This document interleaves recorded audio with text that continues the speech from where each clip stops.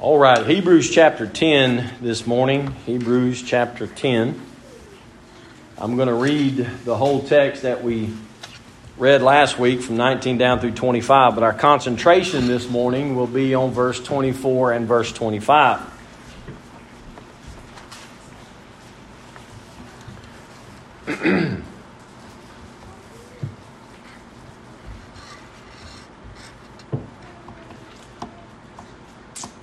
Verse 19 says, "Having therefore, brethren, boldness to enter into the holiest by the blood of Jesus, by a new and living way, which he hath consecrated for us through the veil, that is to say, his flesh.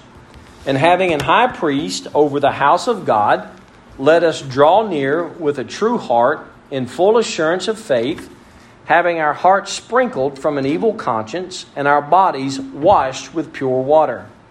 Let us hold fast the profession of our faith without wavering, for he is faithful that promised.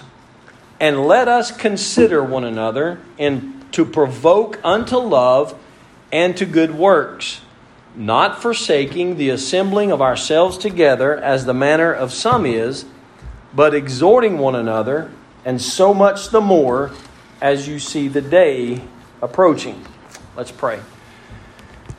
Heavenly Father, I thank you once again for your word. Father, I thank you for the presence of your Spirit that you put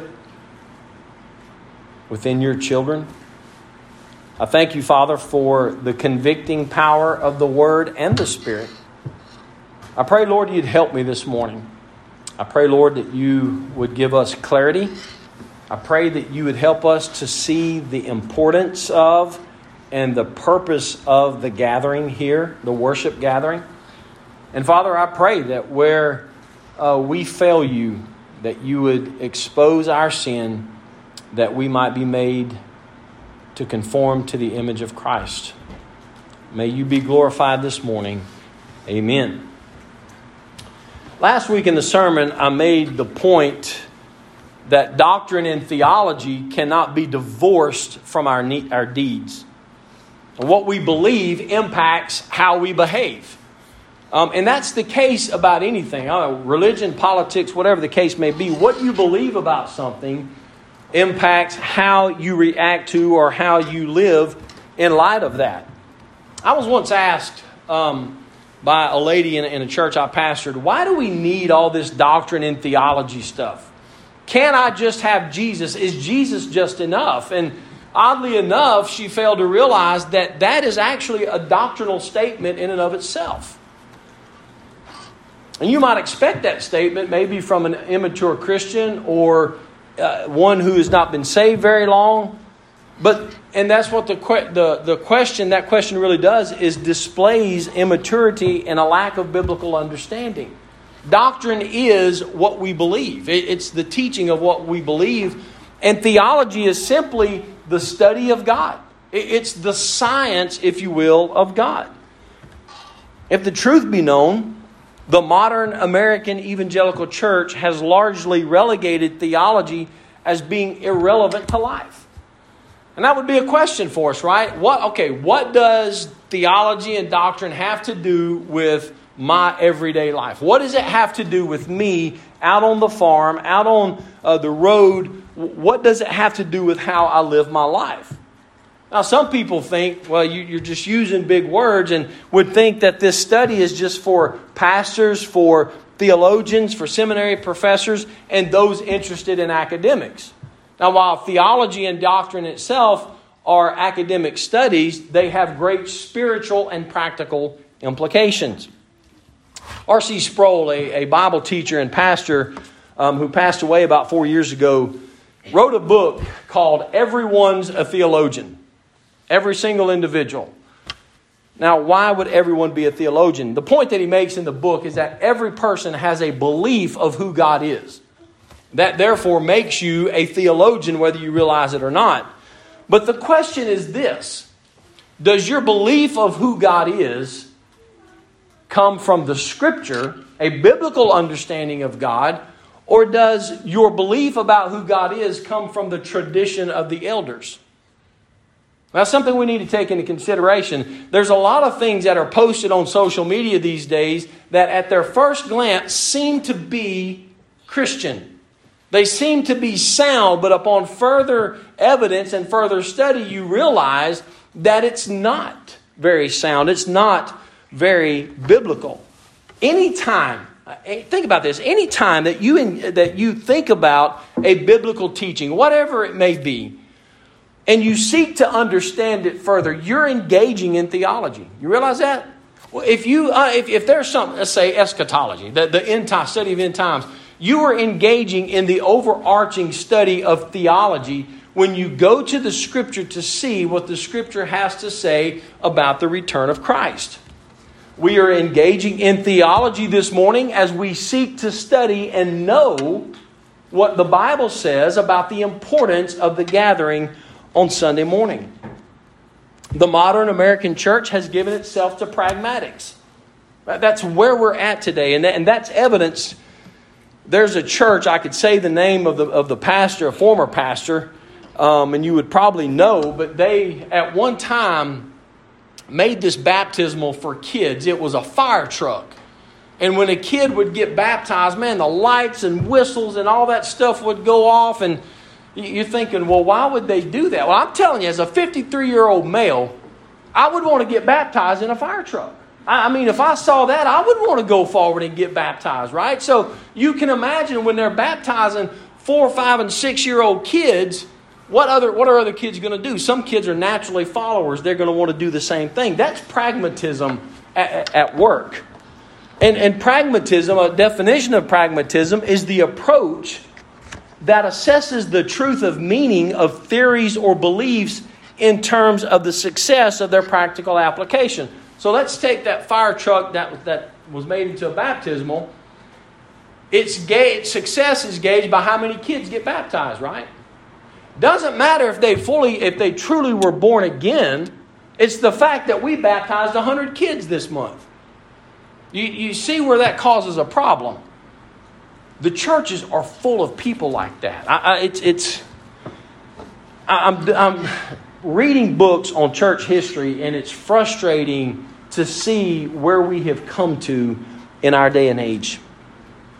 The fact is that Jesus did not tell his disciples, go build large churches. Right? He didn't say, hey, go build these monstrous churches. What did he say in Matthew 28? Go make disciples. That's my duty. That's your duty. Go make disciples. Matter of fact, in Acts 2:47 that we'll be looking at a little bit later, it says at the very end that the Lord added to the church such as should be saved. The Lord added those people to the church. Now, make no mistake, I desire to see this place full as much as anybody else. As a matter of fact, I'm grieved when after we get settled in and the service begins, I'm grieved to see when people are missing. I would love to be able to have this place full and have this side full and maybe get to a point where we're looking and say, hey, we got to have a bigger building. That would be a great thing, considering where we're at, out in the country. We're out in the middle of nowhere. But as long as I'm the pastor, as long as God allows me to be the pastor, I'm not going to sacrifice nor compromise the truth of God's word for the sake of more numbers. When I go to my preacher meetings, I don't want to brag about how many we've added to the rolls because of our pragmatism. If God's going to build the church, He's going to do it through the preaching of His word. He's going to do it through the saints obeying His word. And that's the amazing thing about studying history is when God has smiled upon a congregation, it has been because a pastor was committed to the ministry of the word and to prayer. God didn't call pastors to build His church. Jesus in Matthew 16 said, I will build my church. God has called pastors to simply be faithful ministers of God, of Christ, and stewards of the mysteries of God. That's 1 Corinthians chapter 4, 1 and 2. The building of the church is up to the head of the church, which is Jesus Christ. We see that in Ephesians 5. The church is not a social club where you pay dues, known as tithes, and you're allowed certain rights and privileges. That's not what the church is. It's not an entertainment venue where you can be entertained by music and a clown posing as a preacher who is telling jokes to get you to laugh and maybe give a little message, a motivational message about how you should feel better about yourself. The church, as we know it and as we see it, is made up of born-again believers who gather to worship the living God by the public reading of Scripture, the singing of psalms, hymns, and spiritual songs in praise to God for who He is and thanksgiving for what He has done through His Son, Jesus Christ. We are then exhorted to love one another through the preaching of God's Word. Then we are dispersed into the world to proclaim the message of our King. And that message is repent or you will perish. Folks, the gospel by its very nature, the Bible tells us, is an offensive message. And that brings us to the point that doctrine divides. God's Word divides. If you don't believe that, then drive around our county alone and you will see churches of various denominational stripes. And there are clear doctrinal distinctions in these churches. What sets Baptists apart from anybody else? Well, what sets Baptists apart from Mormons? It's a fundamental understanding of who Jesus Christ is. The Mormons they believe in Jesus. They believe Jesus was a man. They believe He was a teacher, just like the Muslims do. But they don't believe Him to be the Son of God. And that is antichrist, to believe that Jesus is not the Son of God. What separates Baptists? And I would say this, Baptists and Presbyterians are probably the two closest. There are some minor distinctions between Baptists and Presbyterians, but when it comes down to the gospel, we are the two that are the closest. So what separates us from churches like the Church of Christ? Well, they believe that you have to be baptized to be saved. They believe that you can lose your salvation. That goes against the Scripture. Our text today provides us 3 exhortations of what we must do in light of who Jesus is, in light of what He has done, and in light of what He continues to do for those who come to God by faith in Jesus Christ. The first 2 exhortations we covered last week, and they have to deal with our relationship to the Father. We saw in verse 22 that we are to draw near to God by faith. You cannot approach God without faith. It can't happen. It won't happen. It's not how we approach Him. We approach Him by faith in Christ. So they have to deal with our relationship to the Father. We're to draw near to God, come to Him in this earthly life, and we do so in prayer. We do that in prayer. Now, what do we think of the Father? How do we look at Him? I believe has a reflection upon our prayer life. And I'm not saying that we have to spend hours upon hours upon hours in prayer. That's really and truly outside of Daniel 9 and John 17. Daniel 9 was Daniel's prayer, and John 17 is what's known as the high priestly prayer. It was a prayer of Jesus. Those are the 2 longest prayers in the Scripture. Other than that, you see short prayers. Now, our short prayers need to be fervent prayers. They need to be, as we saw in James 5, the fervent righteous prayer, the effectual fervent prayer, of a righteous man avails much. We approach Him in righteousness with righteous hand. We approach Him confessing our sin. But we cannot approach Him haphazardly. And He has given us this means, this opportunity to approach Him through prayer. That's why we ought to give more attention to prayer in the assembly on our worship day. So we're to approach Him in prayer. We're to approach Him in faithful prayer. The second exhortation is to hold fast without wavering the confession of Jesus as the Lord, because He will fulfill His promise. Take into consideration, I mentioned this last week, that what was going on in that day, they were under persecution for being Christians. You were deemed an atheist if you did not say Caesar is Lord. If you said Jesus is Lord and you did not say Caesar is Lord, you were seen as an atheist. Now, the profession that was talking about here is that Jesus is Lord. He is the King of Kings. He is the sovereign of the world. He will come back, and He even rules now in our life and in our hearts by His word. And the promise that He gave was that He would come back, right? That He's coming to rapture those who are left. And then we come to the third exhortation. And it's evident in the title of the sermon that I didn't give you when I started. But it's an exhortation to mutual love. An exhortation to mutual love. And the question we want to answer today is, what is the importance of the gathering? Why is there such an importance put upon the Sunday gathering? This exhortation has to do with our relationship with those whom we are in covenant relationship with in this local gathering of the church. Our God that we serve is a covenantal God. We see He established a covenant of works with Adam. He established a covenant with Abraham. And He established a covenant of grace through Jesus Christ. And we see a God who is a covenantal God. Therefore, church membership is not just a membership to some club. It is a covenant that we enter into with one another. The church I pastored in Pampa, it was established before I got there. But there was we got to where we could do it in about 3 or 4 hours. We would have a class of what the church believed, what we were about, and things of that nature.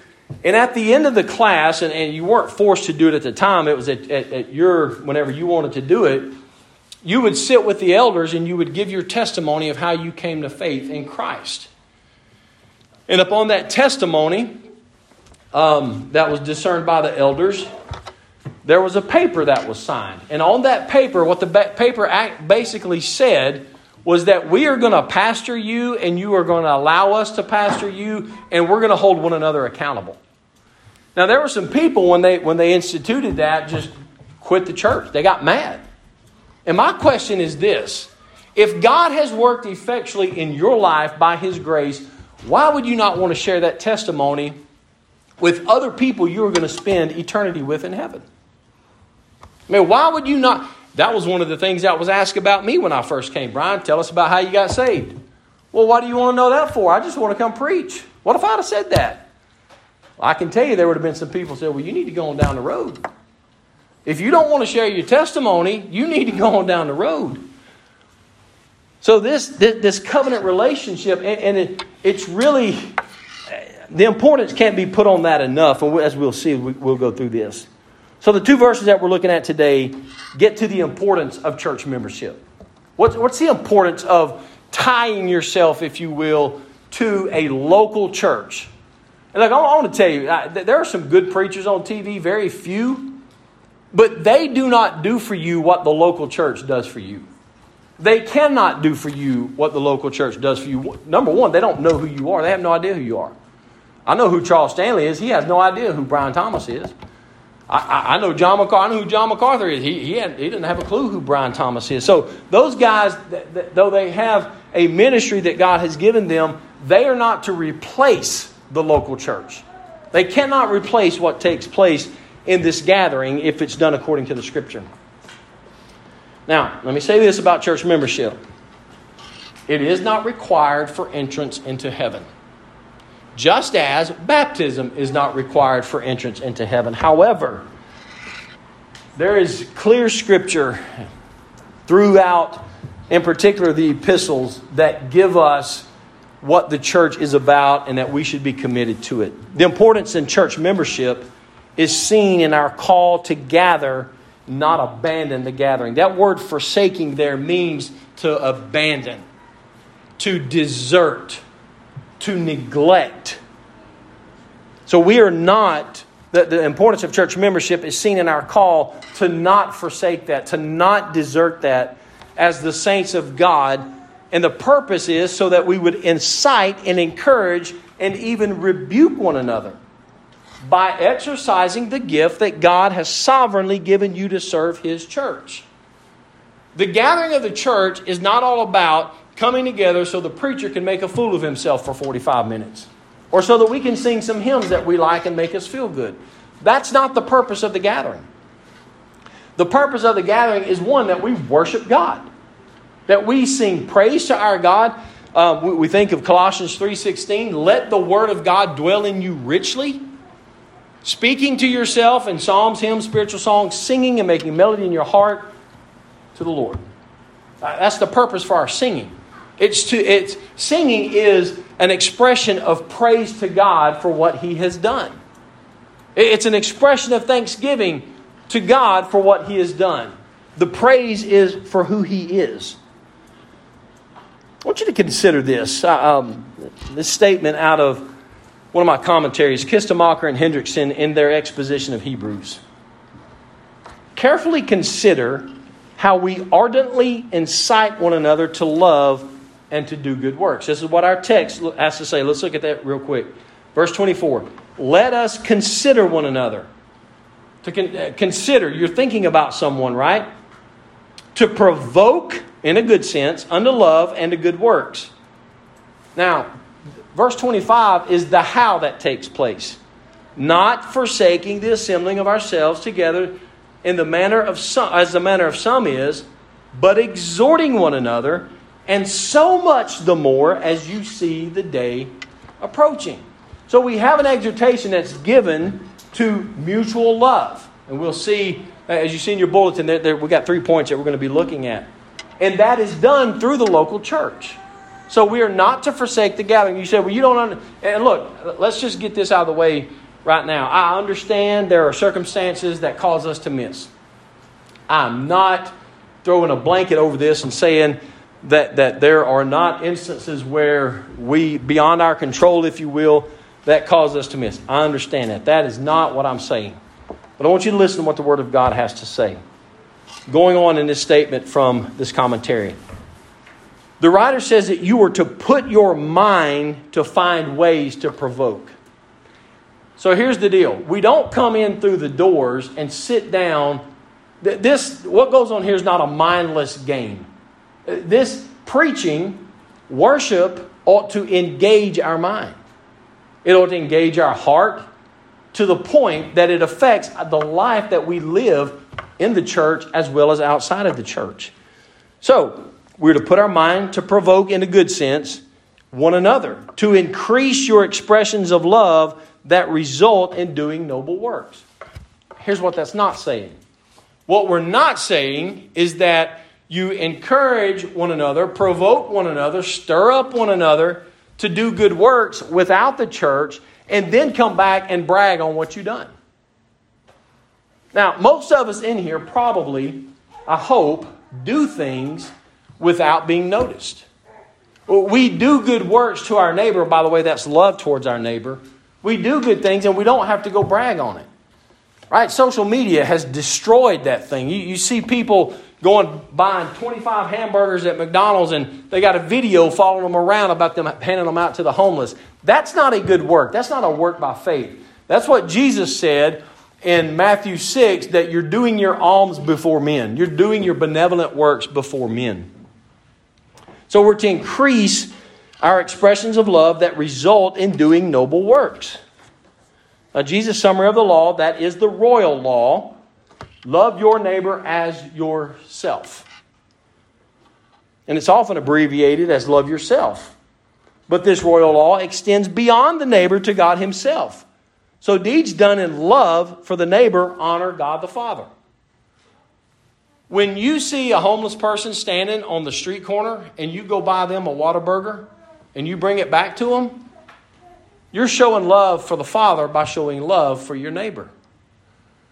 When you do something for someone, you're showing love for the Father by showing love to your neighbor. Keeping and fulfilling the second part of the summary, love your neighbor as yourself, actually constitutes keeping and fulfilling the first part of the summary. Love the Lord your God with all your heart and all your mind. You cannot do one without doing the other. To love God is to love your neighbor. And by faith, doing good works is to love God. You follow what I'm saying? So we come to the first point. There is an incitement to love, mutual love.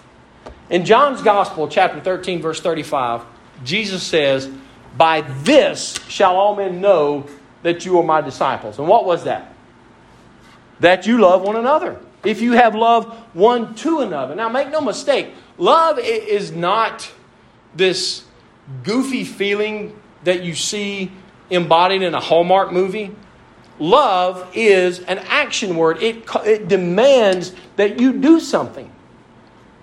My love as a pastor for Valley View Baptist Church demands that I spend time studying God's Word, that I spend time praying, and that I deliver that message that is God's Word. Genuine love wrought by God in the life of a believer is not stagnant. I love my wife. I love my wife dearly. But it's not just a phrase that I say.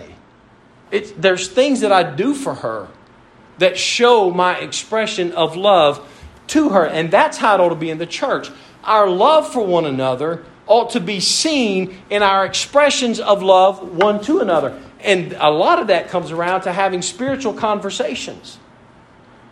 That we would sit and say, "Seth, how's God working in your life?" Or, "Brother James, how do you see God working in your life?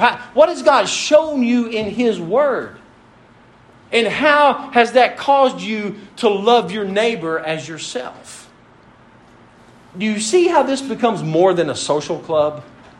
Do you see how this becomes more than just a gathering of people who have been dispersed throughout the week, and we're going to sing some songs, and maybe the preacher won't go too long, and I can go eat. Right? We got to get to Bears before 2 o'clock or before 1 o'clock because he's going to shut down and not cook anymore for anybody. Folks, there's an importance for this gathering. Our love for God is displayed by our devotion to Him and obedience to His command. So love is never without action. It's not. It's evidence in Christ as the husband's love for the wife is compared to Christ's love for His church. If love is the fulfillment of the law of God, when you forsake loving others, in particular those in the local church, by provoking them, stirring them up to love others and do good works, you are sinning against God because you're disobeying His Word. Folks, when we just rush in and then rush out, how can we stir one another up? How can we provoke one another to love and good works? It's amazing to see the times that Paul writes in his epistles, and he commends the churches for their love for the saints. 1 Thessalonians 1, 2, and 3. "We give thanks to God always for you all, making mention of you in our prayers." Specifically, he's praying not in general, but he's specifically praying for them. "Remembering without ceasing," listen, "your work of faith." Faith without works is dead. So your work of faith and your labor of love. Not just something that you do, but just something you pour your life into. "And patience of hope in our Lord Jesus Christ in the sight of God and our Father."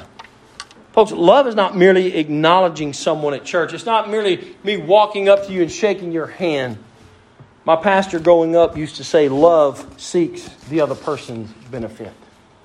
Love seeks one another's benefit. So, we are to consider one another. Consider how we can provoke one another. Consider how we can encourage one another.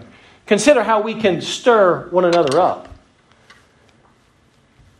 To love, and then, notice, to good works. So there's an incitement to love, and that's seen in our fellowship. It's seen in our encouraging one another. And there's an incitement to serve. Which brings the question, what are good works? If the Bible says that none are good, how then can we do good works? Well, the reality is this, and this is the good news, right? Is that we are made good by the righteousness of Christ. The Bible is clear. There's none good, no, not one. As a matter of fact, Isaiah says that your righteous deeds are as filthy rags. Well, if we're that depraved and if we're not that good, then how can we do good works? Well, we're made good by the righteousness of Christ.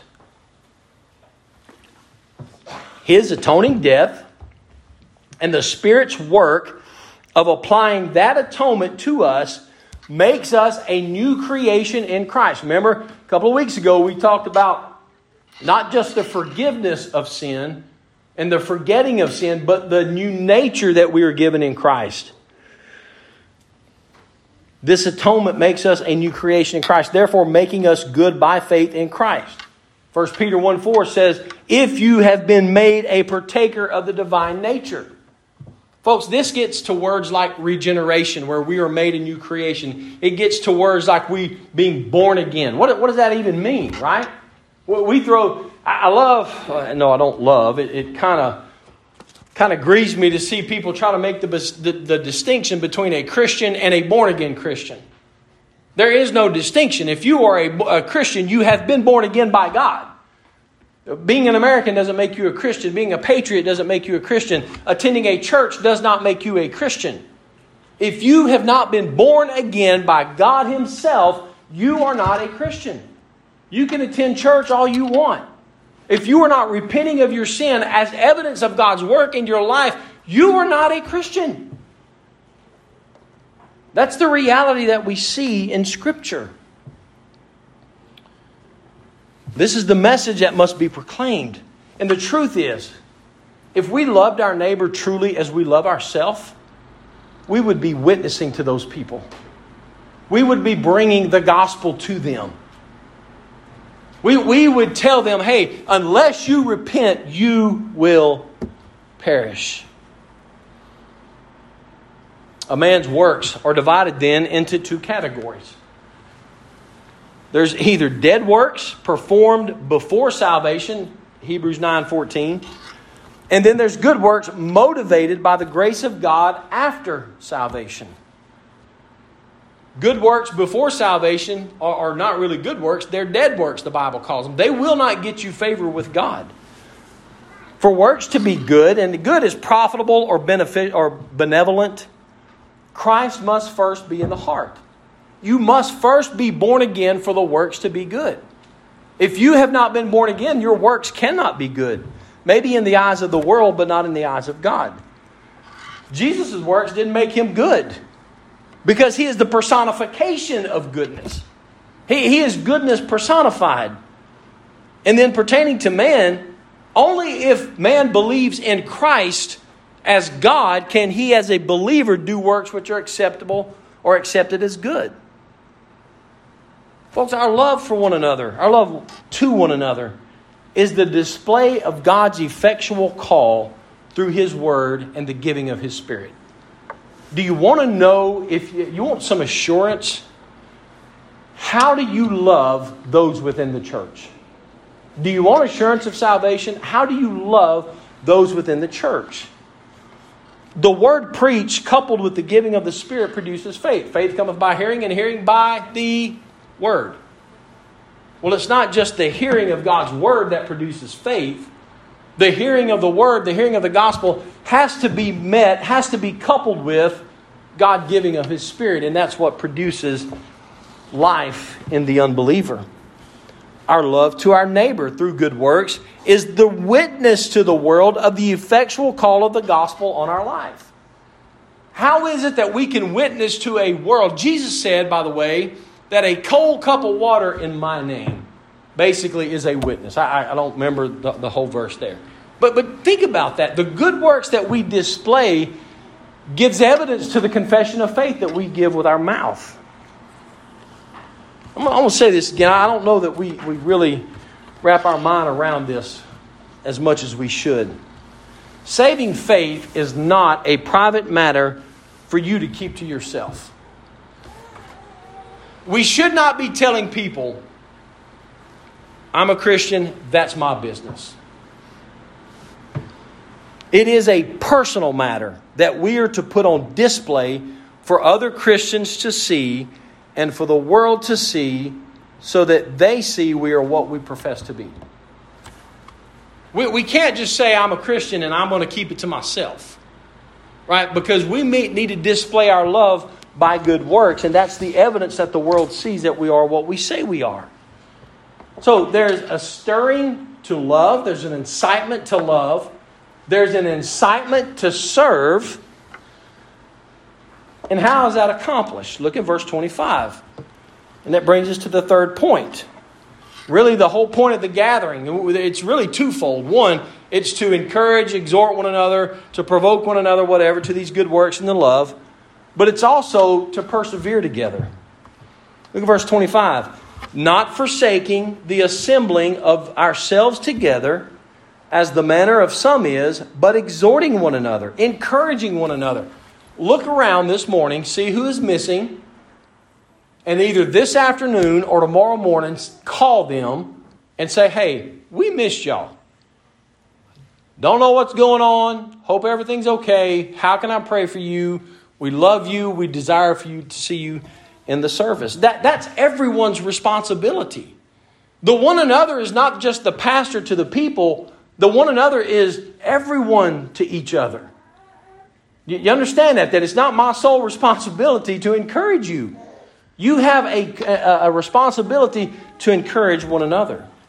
So what was taking place here, and just based off the simple reading, that not to forsake as the manner of some is, there were some habits that had been created by these people in this church that they would forsake the gathering. Now consider there was persecution going on. Their life and livelihood was at stake. And so they would think probably, I'm just not going to go to church. I'm not going to associate with them. I can keep my job. I can keep my way of life. And everything's good to go. And Paul says, no, don't do that. You don't forsake the gathering. You don't abandon the gathering.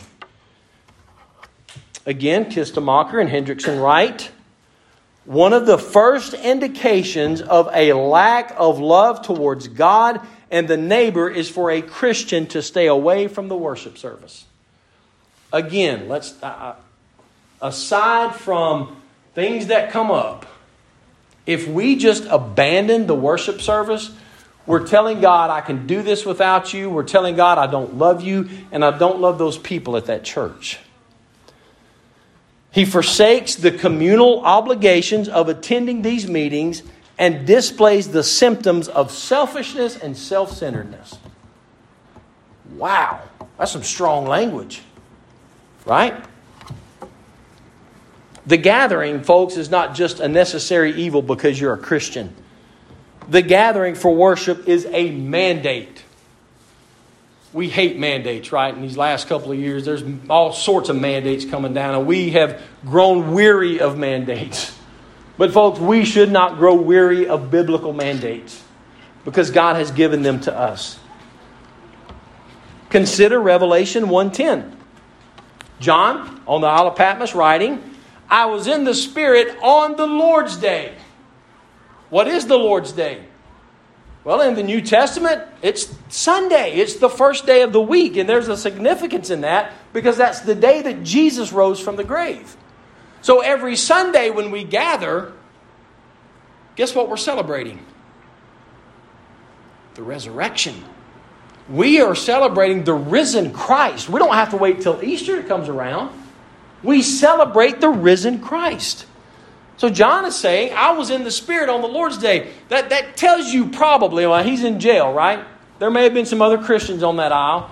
But they're worshiping on the Lord's Day in spirit and in truth.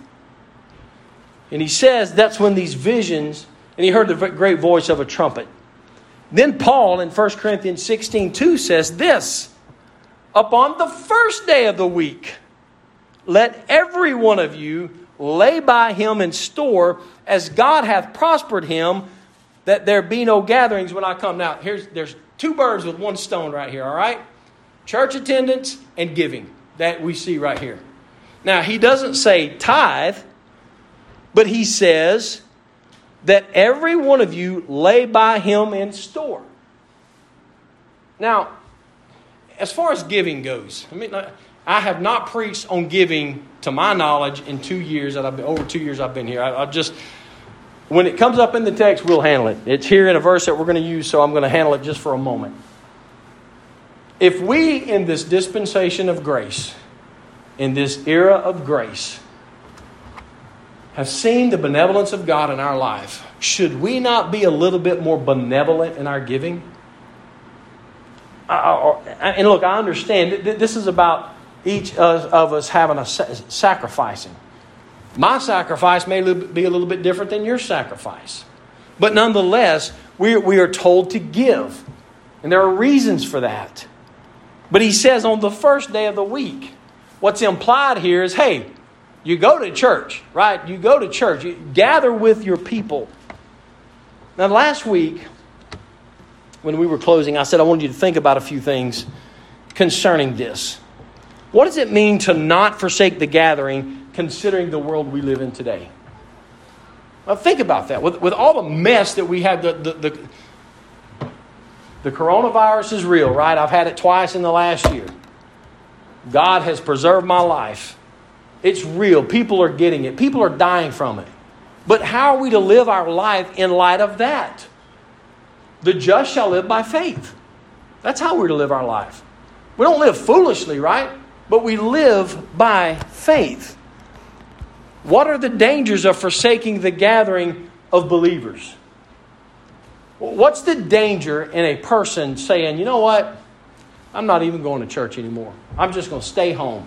I'm going to give you a couple of things here in a moment. The Christian life was never meant to be lived alone. Now, I'm not going to take the time to look at this because I'm running out of time. But go look at Acts chapter 2, verse 40 through 47. And what you're going to find, that is like right at Pentecost. Peter has just preached the greatest message ever in all of Christianity. People are coming to know Christ. God, matter of fact, verse 47 is what I quoted earlier. The Lord added to the church daily such as should be saved. And what you see in that passage is a community of believers. Now, a community is not a community without communion. And I don't mean the Lord's Supper. I'm talking about communion, fellowship, partnership. The Christian life was never meant to be lived alone. Paul, and you see on his missionary journeys, he always had at least one person with him. Always had at least one person with him. God's intention has been for us to share this life. This is as convicting to me as it is to anybody. How many of y'all know what color the inside of that house is out there? You know why you don't know? Because I have not invited you over to my house. I can complain about the time that I don't have, but that I should not make excuse for not setting the example of how we are to live our life. I've invited someone and they're like, yeah, we don't do that. There wasn't anybody here. But look, at least the effort was made, right? Folks, the church has always believed. Now, again, the gathering is for us to encourage one another, for us to provoke one another. But look what at the end of verse 25. Let's not miss this. But exhorting one another, that's encouraging one another. That's what takes place with preaching, right? There's a call to do something. So there is a call to don't abandon the gathering. Don't abandon the gathering of the church. Why? Look at the end. And so much the more as you see the day approaching. What day is he talking about? The day of Jesus Christ, the return of Christ. Now, we talked about it in Sunday school this morning, just for a moment. We are now closer, and I'm literal here, we are now closer to the return of Christ than the apostles were, right? I would venture to say that times are at least as bad and getting worse than they were in those days. Why do we gather to encourage one another to persevere in the faith? One of the marks of a genuine believer is that you persevere no matter what. No, not perfectly. Look, there have been times when I've been tempted to walk away. But in that time, God has convicted me. A Christian can fall away from the faith for a period of time. But a genuine believer in Christ, one who is born again by God, cannot stay away. They will be brought back by God. Real quickly here, I believe there are two primary reasons for declining church attendance. And the amazing thing about this whole COVID mess, there have been churches dying. There have been churches closing, and there have been churches growing. So, and here's what I've seen is the churches that are really growing, and I mean true, genuine growth, are those who have held tightly to the Word of God. Those who have preached the full counsel of God and can offer answers to the questions that people have. But the first problem that we see, and it's in 1 John 2:19. They went out from us, but they were never of us. If they had been of us, they would no doubt have continued with us. But they went out that they might be made manifest that they were not of us. I'll tell you a reason why people leave the church, because they were never Christian to begin with. They were not born again to begin with. That's the scripture here. They were never a Christian. You say, well, Pastor, that's hard. Folks, that's the scripture. And when we see people like that, we ought to call them to repent. Call them, if they are truly born again, we ought to call them to repent and call them to return. But if they leave and display themselves to not be a Christian, then we are to call them to repent. We need to preach the gospel to them. The sad reality is that many people on that day will say, Lord, Lord, did we not prophesy? Did we not do this? Did we not do that? And what is the words of Jesus going to be? Depart from me, you worker of iniquity, I never knew you. Oh, man, what a statement. What a mourning there is going to be when that is uttered. The second reason I believe people fall away from the church is they don't understand the purpose of the church in persevering with one another. One of the fruits of the Spirit is long-suffering. You know what long-suffering is? It's putting up with people. Right? Let's be honest. Every one of us have junk that we've got hanging on us. Right? I mean, we just got stuff that sometimes people don't want to deal with. Sometimes we don't even want to deal with it. We all have sin. We all have warts. We all have moles. We all have sores. We've all got these problems. Why? Because we are still in this human body. We are still in our humanity, and long-suffering looks past that. Long-suffering looks past someone's weakness and frailty, but meekness caused that person to repent. We as believers have a mandate and an imperative to make disciples. Disciples are not made in the church solely. They ought to be made when the gospel is preached in the public assembly. But as we're going to disperse here in a few moments, folks, you have a mandate from the King of Kings to go make disciples. Now, let me close by saying this. I'm going to give you 2 reasons to attend church. Why should you be here? Why should you call someone who was not here and say, hey, we missed you today? Number 1 is our sanctification depends on it. My fighting of sin depends on you. And that gets to the second point, or me being accountable to you for you to come with grace, mercy, and meekness and to say, Brother Brian, what about this? What about this I saw? And for me to be able to do the same with you. See, the reality is that we don't want to be accountable to people.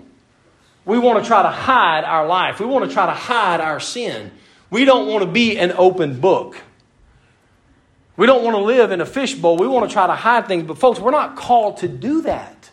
We are called to live our life together for our sanctification. And that is the process by which we are being made holy. You know what I've learned in 27 years of marriage and having 3 kids? Sanctification. Right? I mean, you have a wife and you have some kids, you're going to learn how to sanctify yourself. Right? Because dad doesn't always respond in a godly manner.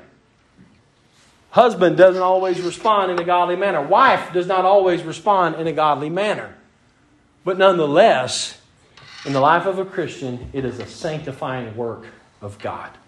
So, look around, call someone, say, hey, we loved you, we miss you, hope to see you back next week. Let's pray.